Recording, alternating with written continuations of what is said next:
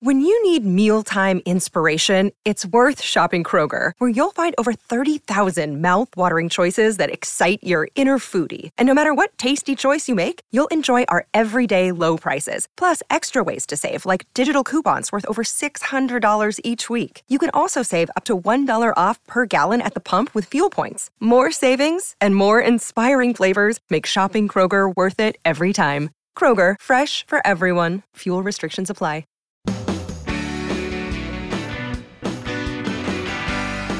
It's my pleasure to welcome you here to the Clark Howard Show, where our mission is to serve you with advice and information that empowers you so you can make better financial decisions in your life. And you know, it's Friday, so you know what that means. It's time to hear about how I have stunk it up on the podcast in our weekly Clark Stinks segment. Something else I want to talk about: money and dating. Do you check out the credit score of somebody before you go out with them? Believe it or not, people want to do that.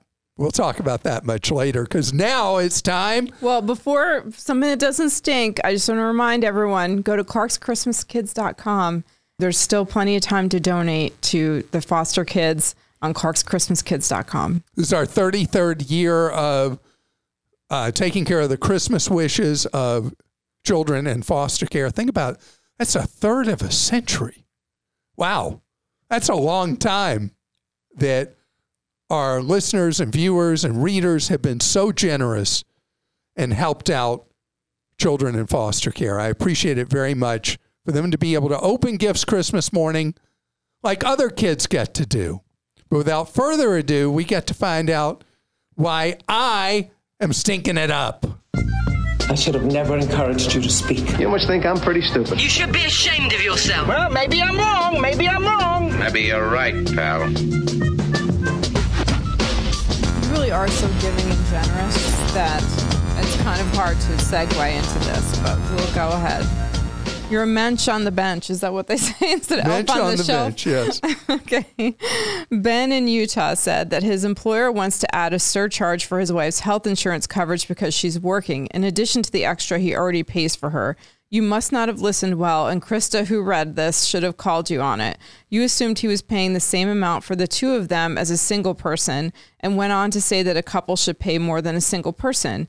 Not what he said or asked. Can it be legal for your employer to even ask if your spouse works? None of their business. Please answer the question he asked. My inquiring mind needs to know. And that one's from Kim, but there were also lots of people who wrote in about this and said, you know, if the other spouse has the option to have health insurance at their employer, that's why the employers are charging these surcharges. That was a fail the way I answered that, and I apologize. And Krista just pointed out the important thing that I failed to articulate, which is you're asked many times at employers if your spouse has the access to health coverage where your spouse works, because employers, it costs them so much money for health coverage that they want to try to push away double dippers or basically fine you if there's a double dipper. I'm a decades-long listener to your previous radio shows and current podcasts. You have definitely been a majorly positive influence in my life, and I thank you for that. But I wish you would stick to subjects that you have extensive knowledge of. Every time I hear you tell listeners that only a tiny amount of detergent is needed for laundry, I just cringe because I don't want people to think you are stupid. Maybe you can get away with a tiny amount because you do not get your clothes dirty. Most of the blue-collar workers in this country work hard, and their clothes reflect that. To get my husband's clothes clean, I must not only use pre-treatment spray, but also detergent to the top line on the lid and hot water to break down the remnants of his hard day's work. These are families that keep this country running smoothly every day, so please stop telling us how to do our laundry. But that being said, I really do love all your financial advice, Karen. Karen, thank you. And pre-treating stains is something that we do if I've really stained something. And the only equivalent I know is when I go to Habitat and I got mud all over me and I pre-treat. But if you have an HE washer, a high efficiency washer, in theory, it should be getting those clothes clean that you were pre-treated without needing the additional detergent. And I love what you said. Stick to what I know. And I know nothing about real life other than what I read. And what I've read is that what I've said is right, but I'm going to defer to your experience and knowledge on getting the laundry clean. Grocery inflation, just like all the other insanely inflated categories, is not better because the rate of inflation has slowed down.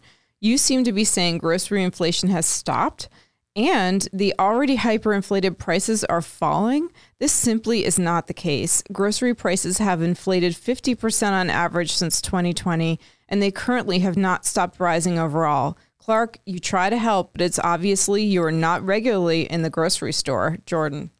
I also see the world through rose-colored glasses, obviously. I mean, I'm just incurably optimistic. And I do grocery shop every single week. And it is my perception that there are a lot more deals than we've seen in a long time. But you are correct that although some items that spiked heavily have come back down, there is stubbornness with inflation. I talked about this earlier this week about pricing trends and that we are in a stage of what's known as disinflation, where the rate of inflation has calmed enormously, but there's still inflation. And on a lot of goods in 24, we're going to see actual deflation where prices will decline. Are they going back to where they were in 19 pre-COVID? No, not on groceries, but a number of items are headed that way, goods that we purchase. But your point is well taken. Clark does not stink, but he may have missed a small ingredient in one of his answers that would have made his response even more aromatic. A listener considering getting a Tesla wanted Clark's thoughts as well as advice regarding buying versus leasing. Clark's answer, as usual, was very informative and seemed helpful. He recommended buying a used Tesla, but indicated even a couple of models of new Teslas had recently become very inexpensive due to sales pushes and tax incentives. I think Clark forgot about the leasing part of the question. For folks like me who are woefully ignorant of such things, can Clark elaborate as to if the sales and tax incentives apply to people leasing Teslas or other electric vehicles? And that one's from a big anonymous fan. Thank you, anonymous fan. So first of all, there's a 24 answer on anything involved with tax credits. It's different than 23. In 24, people who buy a vehicle, finance a vehicle that's electric, will be eligible for an upfront credit of the tax credit. But then there are other circumstances where, based on income or the content of the car you're getting, you are only eligible for the tax credit if you lease. So there's going to be a lot of push. There already has been. Tesla has been test driving, it's a bad pun, a $399 a month lease on the Model Y, which is their number one seller. And you're going to see in January a big rollout of a bunch of lease plans on a variety of electric vehicles. So, leasing is something I don't normally encourage people to do. In this case, because of the distortion of the market from federal and state incentives, it may make more sense to lease if you want to go electric than to buy. Did I really just say that? Clark absolutely does not stink, but I wonder if he was running late and skipped his shower the morning he talked about automated payments versus remembering to make a payment for a larger amount on credit cards. Why either or? Why not both? I have minimum automatic payments set up each month, so I'm protected against ever missing a payment. I can be a bit flaky like Clark. I also make a separate payment each month for the full balance a day or two before Credit Karma shows the reporting day for each card. The reporting day is different from the due date and varies by card.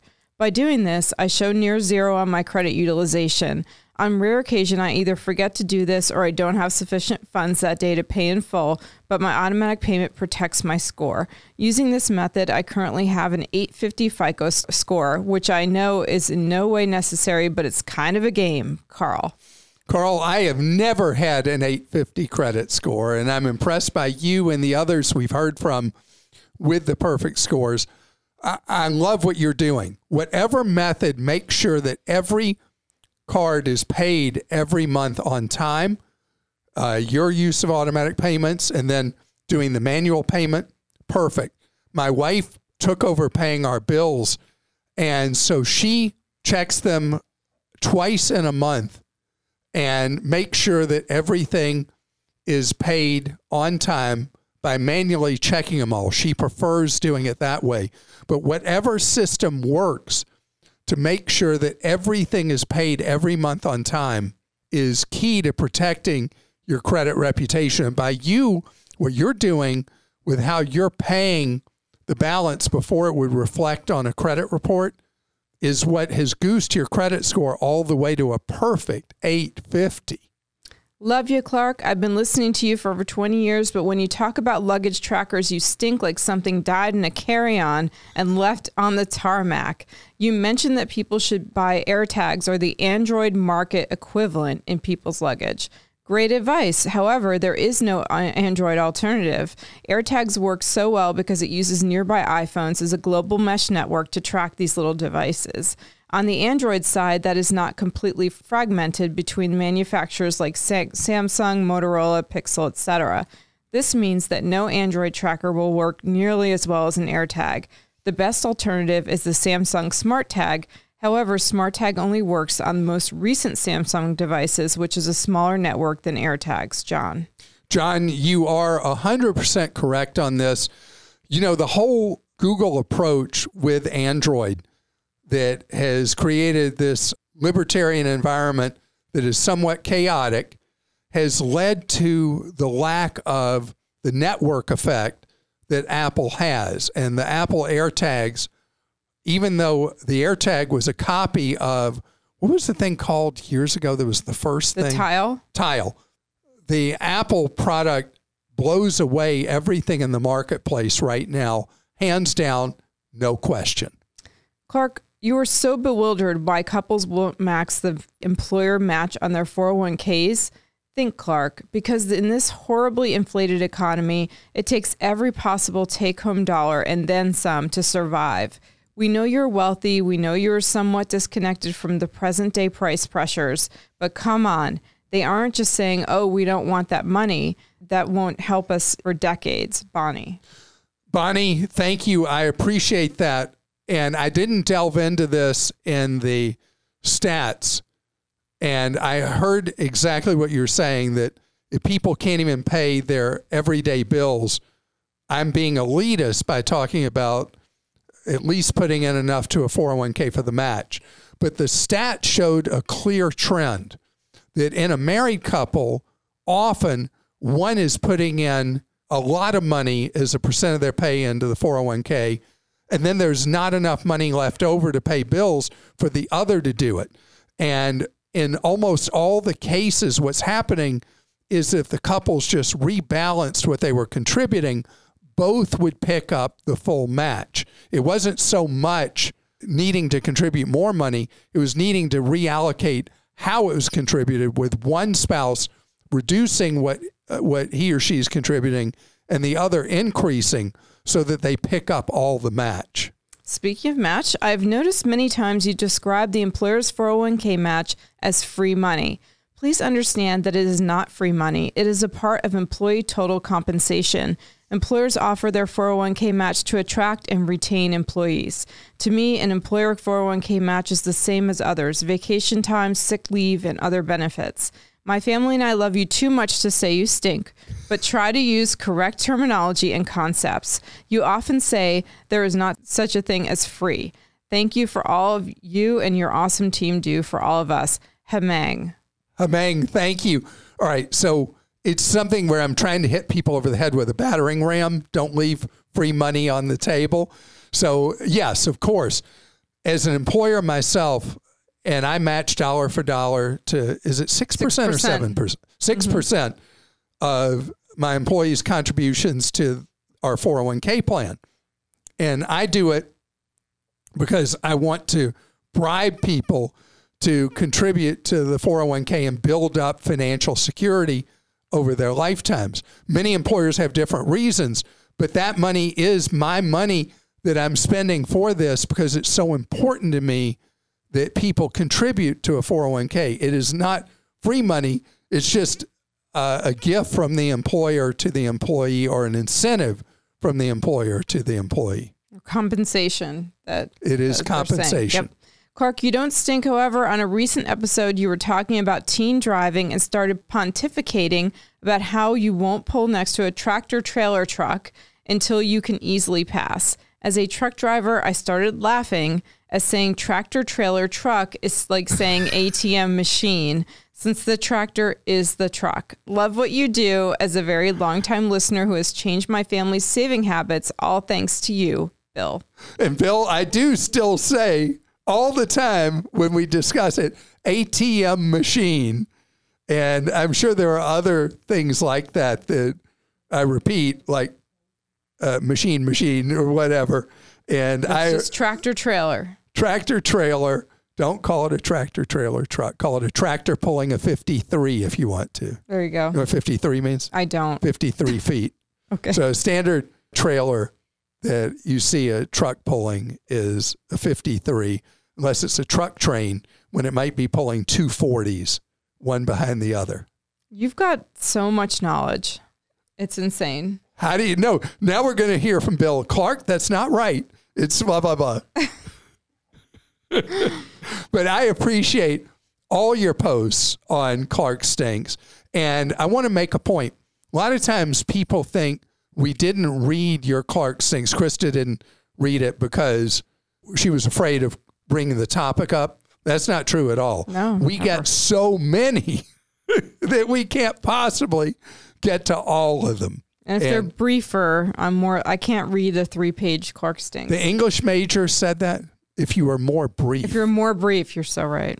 Can't believe you as English major. Well, we're all fallible. I mean, I mess up grammar all the time, right? No. Now you're so Not used true. to me, you don't cringe anymore. Not true. All right, coming ahead, we're going to talk about where money and dating collide. Look, Bumble knows you're exhausted by dating. All the must not take yourself too seriously and 6'1" since that matters. And what do I even say other than, hey?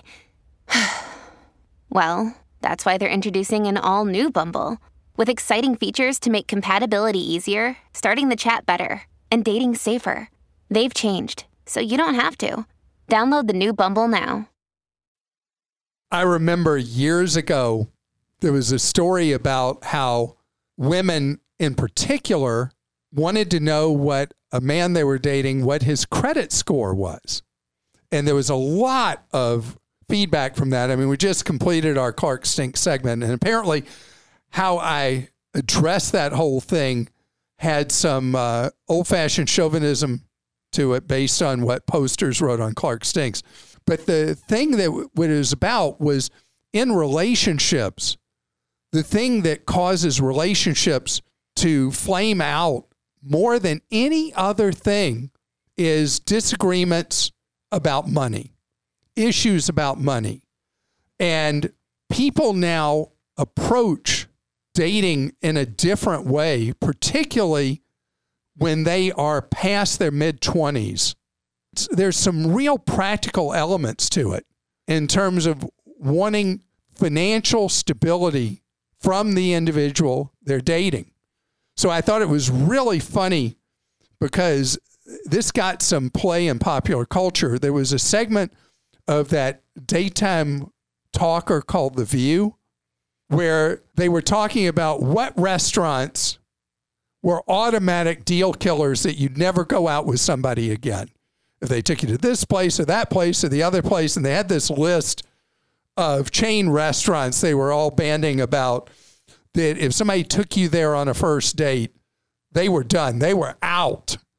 And I thought that was kind of funny and kind of silly that people reacted so strongly to that, and people were naming other places and things like that, that they wouldn't want to go on a first date. But now more and more people are into something more substantive, and that is if they're dating somebody with the idea of maybe having a life together, it's like, is this person financially stable? Do they have any sense of what career goals they might be interested in or anything like that? Michelle Singletary, the syndicated financial columnist, talks about how one of the most important things is how does that individual handle money? She talks about credit scores again, like before. But she said one of the key tip-offs is if you're dating somebody and they won't discuss money with you, that usually it means that there's some stuff there they're hiding from you. But I thought the other thing that was interesting that Michelle said, if you're dating somebody and you're out and they're a really lousy tipper, that tells you an important thing about their character. And I've never heard anybody say anything like that. But it's funny how much today comes back to financial pressures and a couple with financial pressures. And I think about how much I talk about communication being so important in a relationship, whether you're living with somebody or you're thinking of marrying them or you're married to them, that money secrets create so much distrust, and having similar goals and values about money really important. And so often we don't discuss those things, and we in our own head make assumptions about the person we may be in love with or falling in love with. And those assumptions could be so very wrong. And that's why you got to talk about them. I know this is more something we should be talking about at Valentine's Day, because we always talk about something relationship kind of thing with money at Valentine's Day, Krista.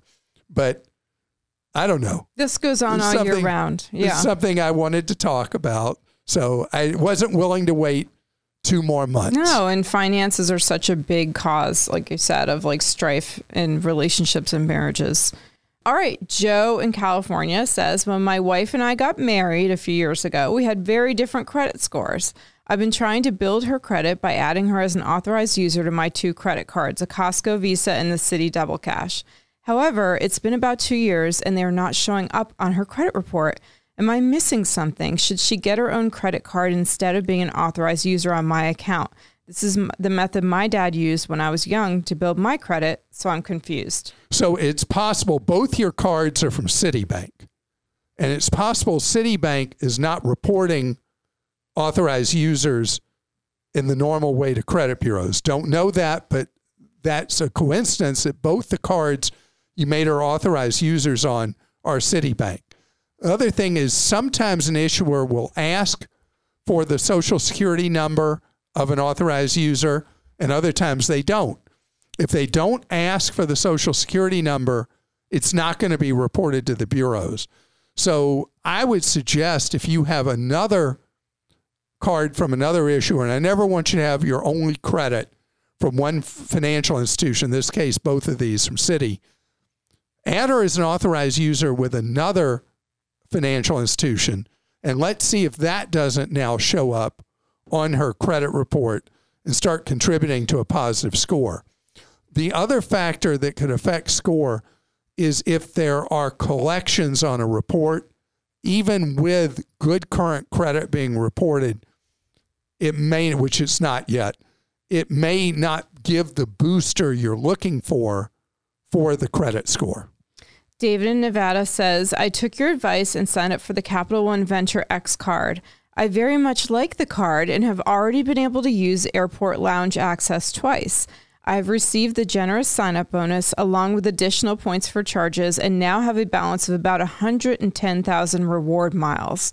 My question is whether I should apply these to pay for travel items I've purchased or just keep saving them to redeem for airline rewards. I have tried to figure out what is the best use, but I can't seem to find a good answer. It looks like we cannot turn them in for airline miles on our domestic airlines, but may have to turn them into an international airline. Any advice would be appreciated. Thank you for all you and your team do for us. I love listening to your podcast. So it is more complicated. The rewards are more rewarding with the Capital One product than their arch competitor, the Chase Sapphire product. And it's because the Capital One, you get 2 points for every dollar you charge base. And the Chase, you only get 1 point for every dollar you charge. But the redemptions are easier on Chase than they are on Capital One. Capital One, you can use your points towards hotels. You can use them towards flights. But you pointed out the best use is to use them for international redemptions. If you like international travel and you redeem them on an international airline, the real advantage is using them for premium economy, which is like the equivalent of a domestic first-class seat, or for business class. Then the payback you get for them is quite large on a lot of international airlines. But the alternative people use a lot of times is they'll use their hotel booking engine to book a hotel room with points, or they'll book flights on airlines. As long as the fare is the same, you're using points to pay for the tickets instead of having to use dollars. Maria in Texas says, I've lived in Texas for the past 12 years and will be retiring soon in Mexico.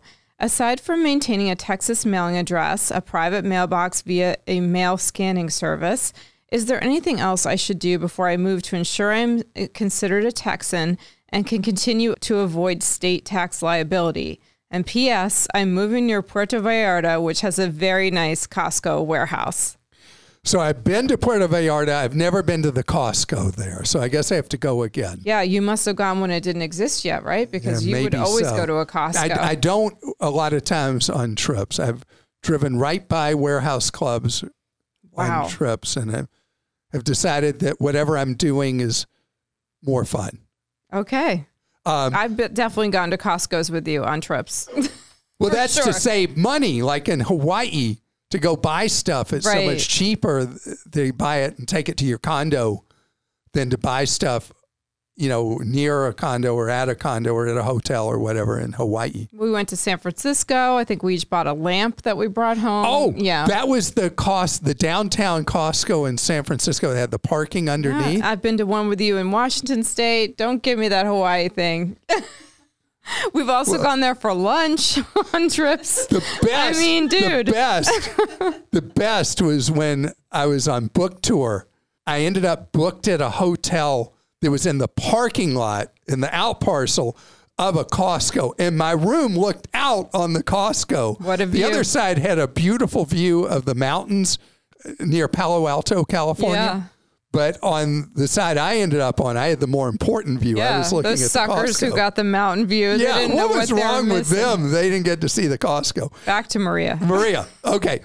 So before you do this move, I want you to find a CPA who does tax, who has experience with Americans who live in Mexico. There are very special things that you want to make sure you don't mess up on. This is more important for Americans who live in Canada. The taxation problems for Americans living in Canada are brutal. And they're actually CPA firms that all they do is they do tax work for Americans who are living in Canada. The Mexican thing, not as difficult, but you want to make sure you do everything as an accountant who does tax and is familiar with the dual issues of Mexico, living in Mexico as an American, that you do everything right. And ask others who have come before you, who are living somewhere in Mexico, who are from the United States. Just ask them, who does your tax work for you? Go talk to that individual. Pay him or her for an hour of time to learn what things you should do before you go to Puerto Vallarta. Have you been to Puerto Vallarta? I have not. Fun beach area. I'd love to go there. I love going to beaches everywhere. It's just part of what I'm about. So thank you so much for joining us this week. I hope that you have a wonderful weekend, and want you to know that you can still help us out with Clark's Christmas Kids. We have just 2 weeks plus till Christmas. Yeah, a little bit more than 2 weeks till Christmas. And I want to make sure that the kids in foster care who we're getting gifts for have gifts Christmas morning. It happens because of your generosity. You didn't know this. I've been collecting with Clark's Christmas Kids for 33 years to get gifts for children in foster care. I hope you can help us out. ClarksChristmasKids.com is where you can make it happen. And enjoy your weekend.